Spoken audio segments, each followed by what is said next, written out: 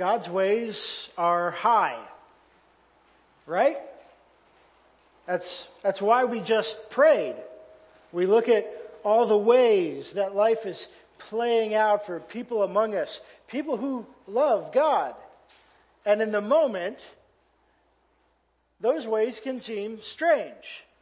But because we love God and we trust God and we know who He is, we can know and believe and act as though He is good.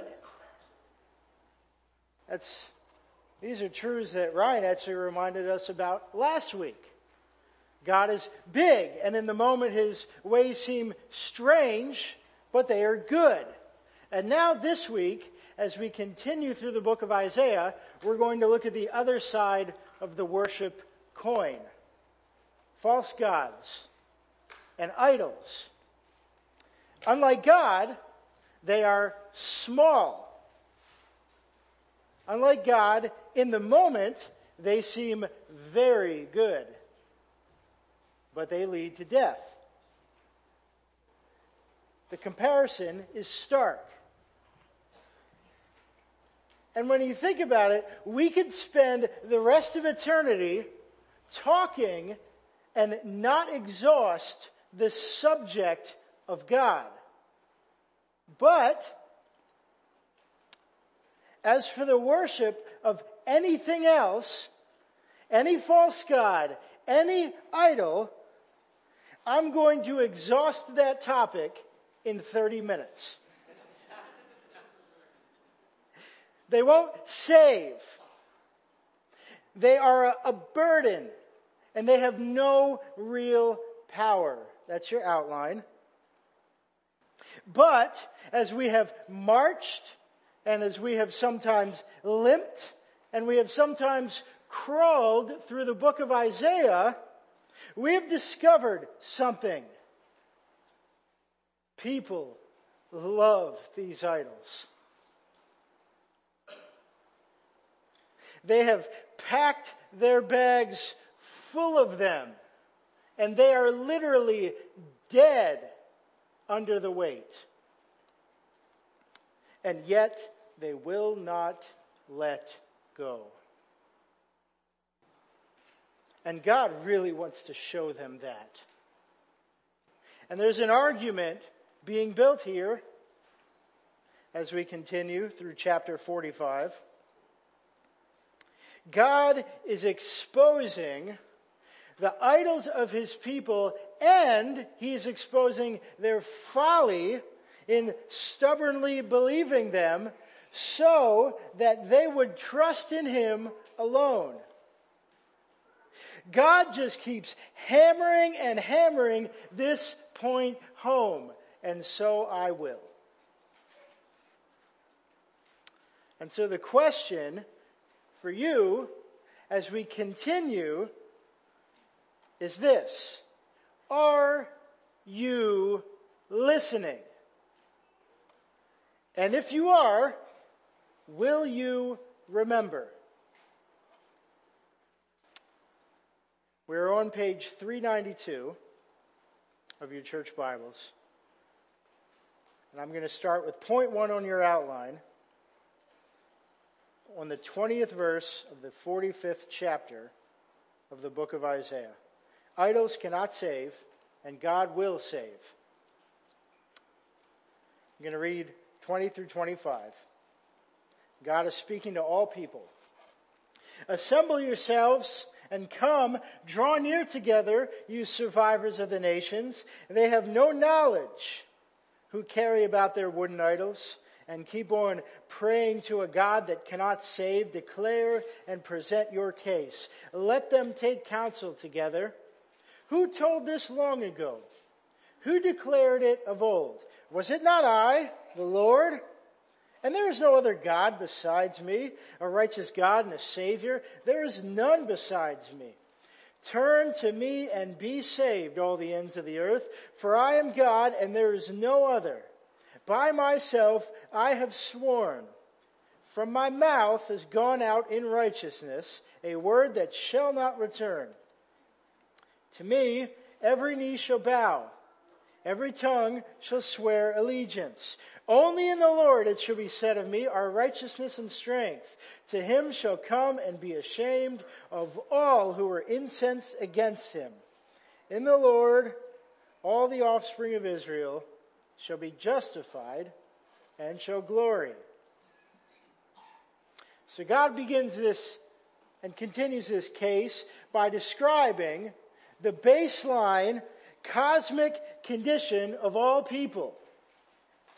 They're perpetually worshiping idols, and they all have a need, and that need is to be saved by God. But there's this picture in verse 20. These people have no knowledge. So what I just said, their condition, they're under it, but they don't know it. So they're perpetually praying to these false idols, and their bags are getting heavier, and their necks are getting lower, and they're not being delivered. And this stubborn cycle continues until they're dead. And it's so stubborn that in verse 21, if you look at it, God tells all people to present their case. And he does this rhetorically because if you have no knowledge, you have no case. You just stand there praying as hard as you can to an idol that can't save. And there seems to be no way out for people in this condition, except for verses 22 through 25, which I'll read again, because we need to hear this. Again, turn to me and be saved, all you ends of the earth. For I'm God, and there is no other. By myself I have sworn. My mouth has uttered in all integrity a word that will not be revoked. Before me every knee will bow. By me every tongue will swear. They will say of me, in the Lord alone are deliverance and strength. All who raged against him will come to him and be put to shame. But all the descendants of Israel will find deliverance in the Lord and make their boast of him. So that's the salvation that God offers. People are freed from the stubborn worship of things they can't save. That's the freedom. In fact, when you think about it, it's almost like they're still stubborn, but now they're stubborn for the right thing. Instead of people fixed on their idols, they're now fixed on God alone. People can now, with new eyes, pick up their Bible and go back to verse 20, and they can see clearly what their idols have offered. Nothing but a vain hope of deliverance. And they can look in the mirror, and they can look all around with these new eyes, and they can see the desperation on people's faces and in their hearts as they waste their breath praying to gods who do nothing. That's what we get when God changes us. And there is a word here for us. You can pray as earnestly as you want, but if you are praying to the wrong God, nothing will happen forever.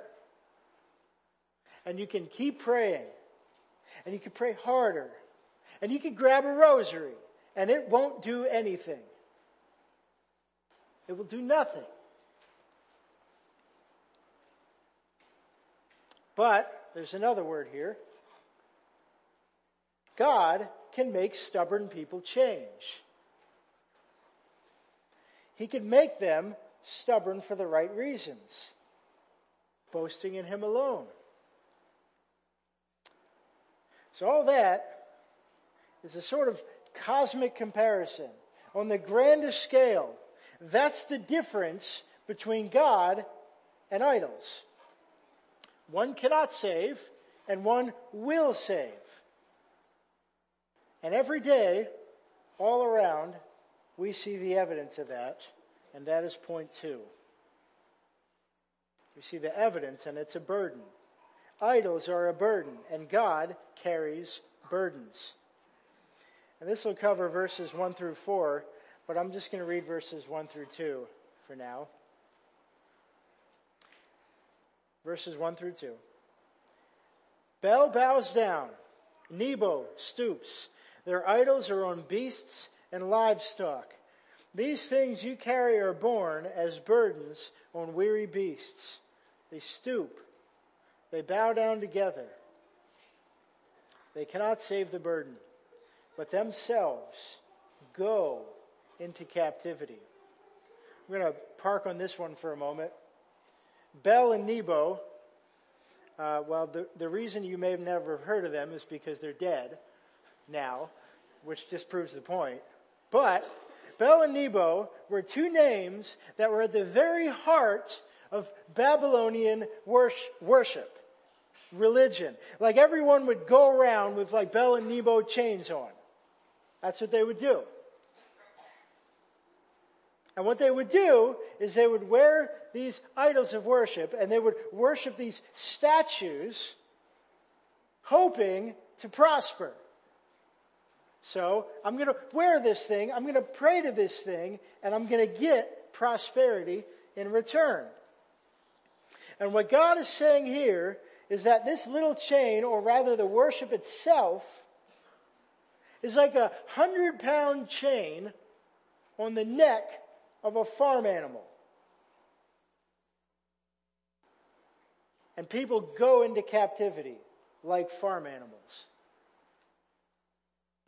Let me illustrate that because most of you don't work around livestock. There are a few exceptions here. I'm going to use a very current example. How many of you were absolutely crushed the day you realized that your football team was eliminated from playing in tonight's football game? Or consider sports as a whole. You know? Have you ever had the quality of your day determined by the success of that game? Penn State. Or has your life been a perpetual cycle of momentary joys, but the vast majority is maybe next year? That thrill of victory and that agony of defeat, which the sports world glamorizes, is a 100-pound chain around your neck. And some of you are looking pretty tired. And I've been to churches where on days like today, they have kept the sermon short so they can get home for the pregame. I'm not joking. That happens today in some churches. Or maybe you're not into football. Maybe you just like telling people how little you care about football. Just consider the things that for you dictate how you view success and failure. The gods of prosperity are glorified every moment that a father or a mother constantly worries if they'll have enough money. And every unexpected bill just shakes them to their core. This is the college student who can't possibly post a photo without filtering out every last imperfection, and then their world comes crashing down when someone tags them in a photo when they look normal. And this can even be the church leader who slowly waters down the sermons to keep the seats filled. Prosperity. Feeling good. That's it. The thing about idol worship is that the weight around your neck tightens every day and you don't know it. In fact, you might be tempted to feel like a victim. But you are not a victim. The text right here says, you have volunteered for slavery. Willingly. Like a cow. Walking up a ramp. Ouch. At least the cows fight back a little. And the stirring contrast here between God and these idols is that these idols cause burdens and God carries burdens. Let's look at the next few verses. Verses 3 and 4. Listen to me, O house of Jacob, all the remnant of the house of Israel, who have been born by me from before your birth, carried from the womb, even to your own old age. I am he, and to gray hairs I will carry you.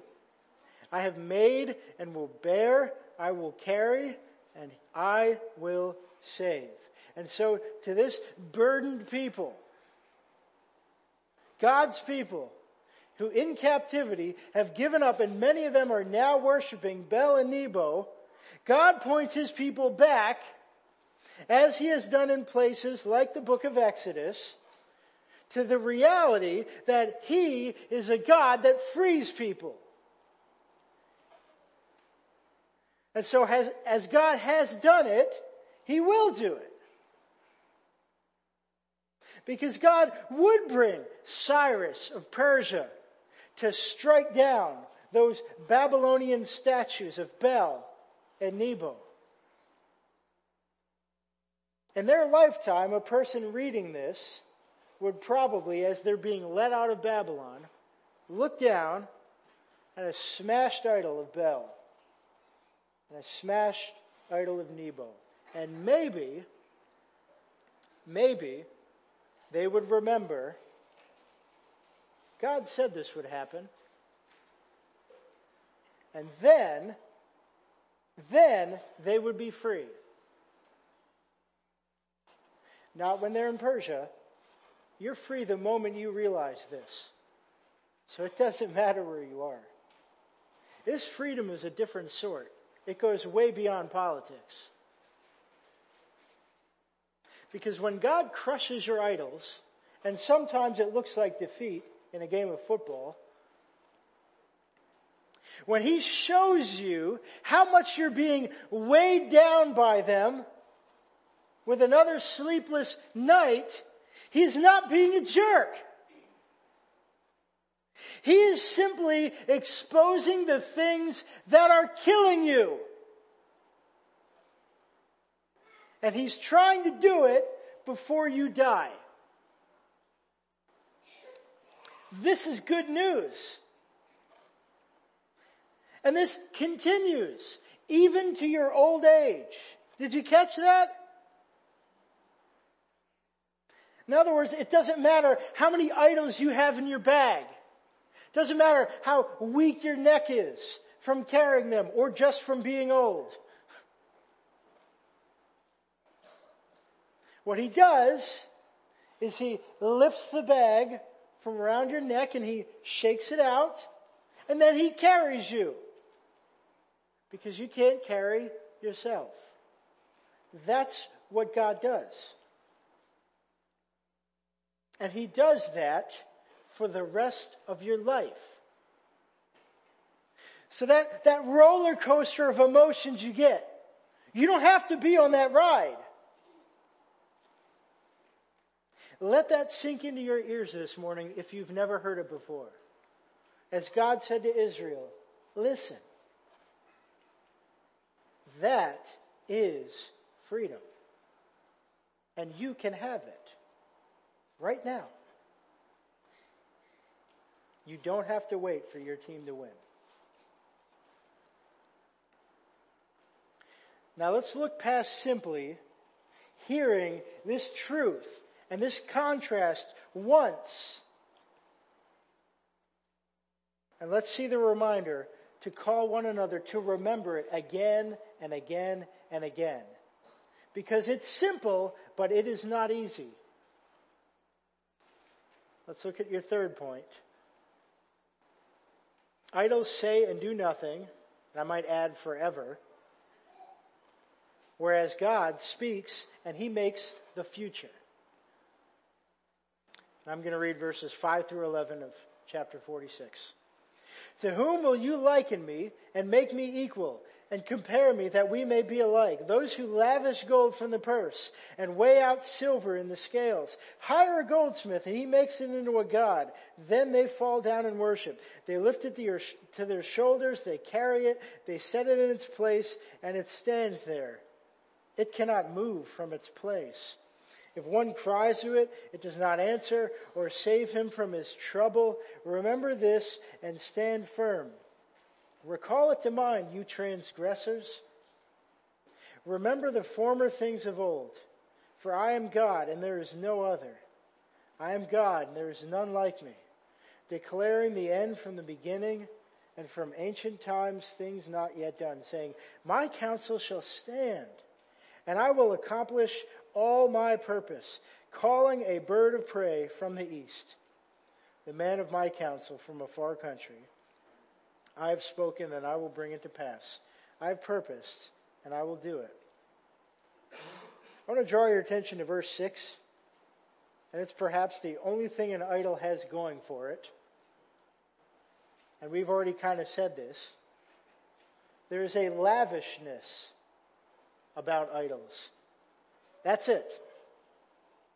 They're attractive in the moment. And in that is a crucial reminder for you to remember. Be careful what looks good. Looks good. Because I don't know about you, but as I get older, I care a little bit less about football. I do. Like the Super Bowl was like the highs and lows. It was kind of fun. Maybe every now and then I might get a little excited watching, but not really. Now I go to the food table. Right? Be careful what looks good. Because you can say, I don't worship football. And off you go to the altar of food.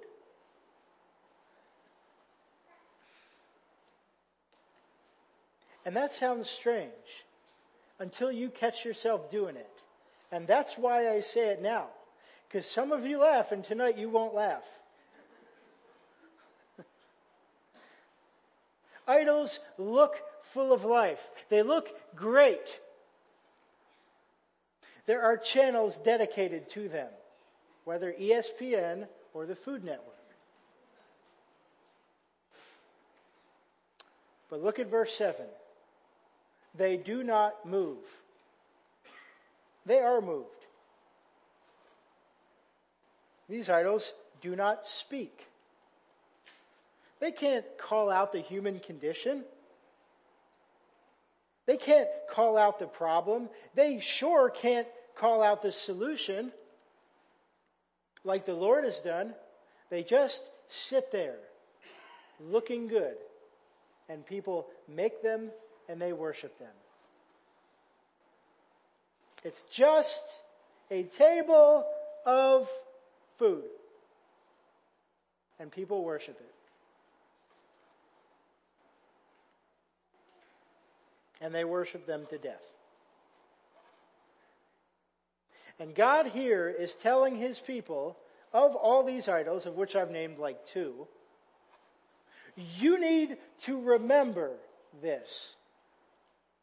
That's why God here uses the word rebel in verse 8.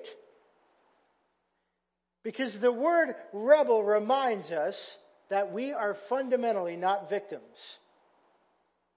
We are criminals. We're taking what God has made and we are worshiping it. That's Romans chapter 1. And this word rebel brings us to our knees, and it gives us one line of dialogue, one confession.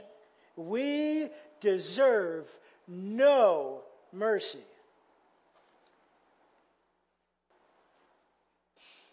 We go through life worshiping one thing after the next,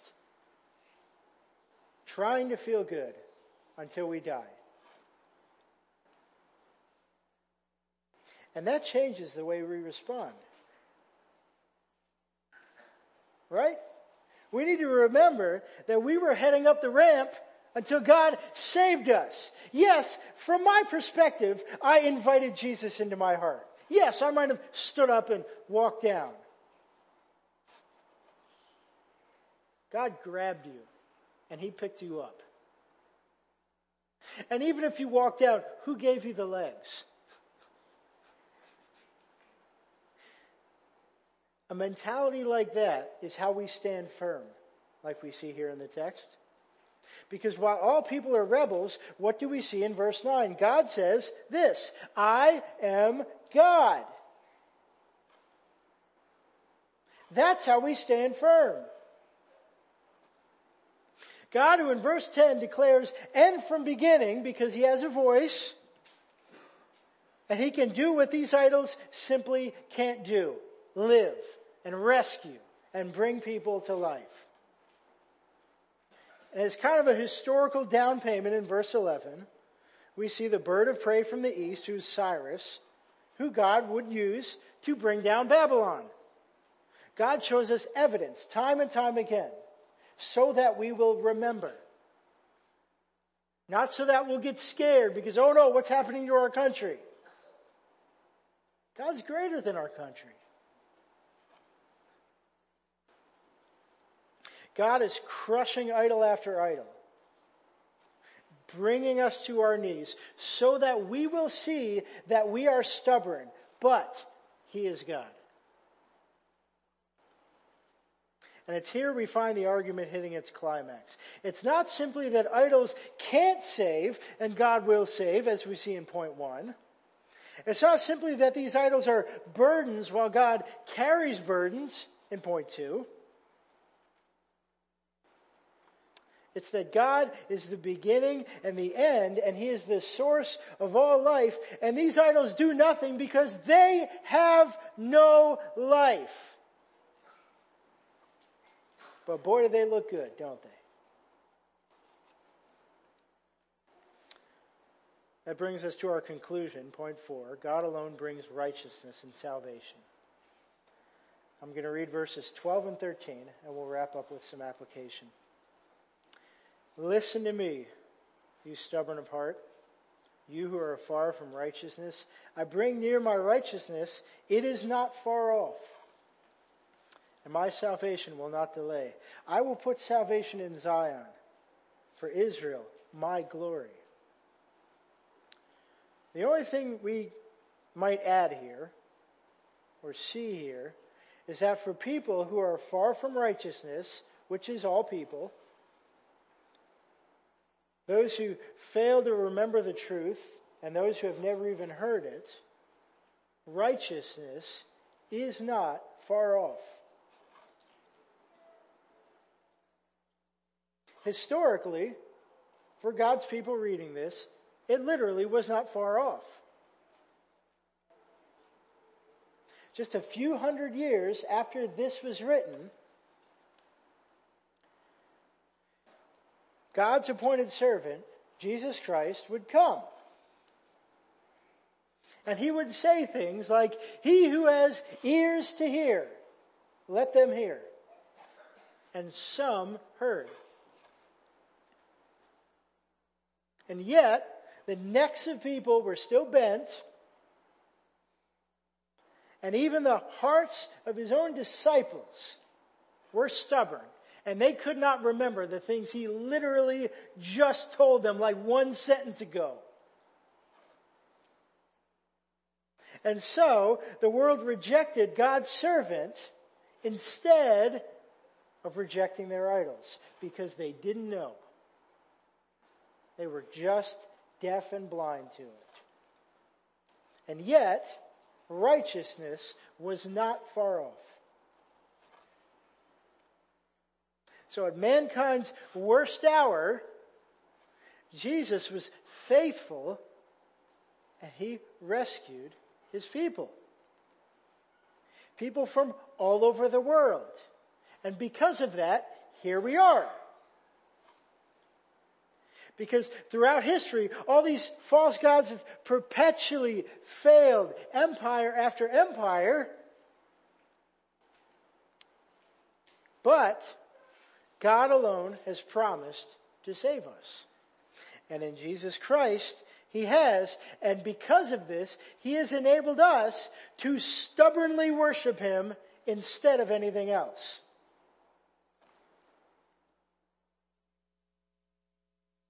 So there's two applications from this.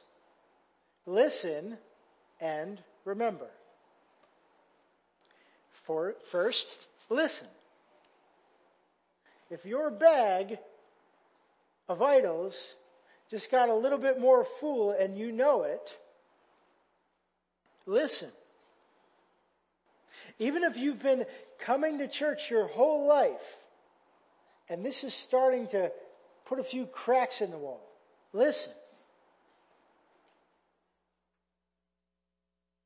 When God frustrates you by showing your sin again and again, listen. God shows people that idol worship leads to death so that they can not die. Second, remember. Remember the allure of idols. But also remember the burden. Remember that all an idol needs to do to get into your heart is for you to like the way it makes you feel. Remember that all an idol needs to do to get into your heart is you have to like the way it makes you feel. Remember the momentary pleasure of that game, that moment, that food,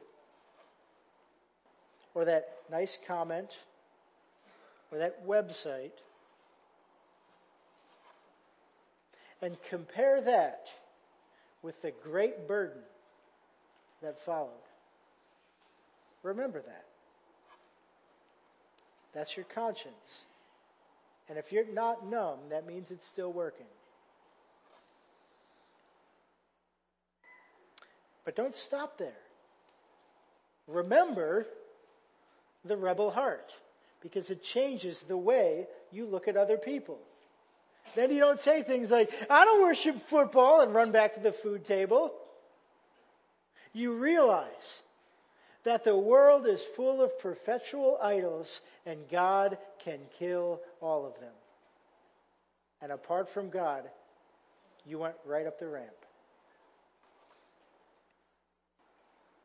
And finally, don't stop there.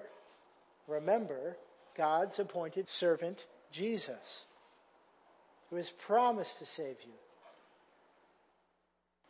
And who did that by carrying your burdens to the cross.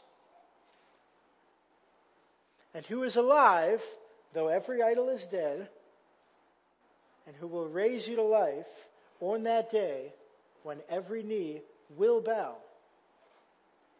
God knows how easy we forget. This is actually why we have communion. It's because we forget. This is a reminder that we can't save ourselves. And this is a reminder that though we deserved death, Christ carried our burdens. And His body was broken. And His blood was poured out for you.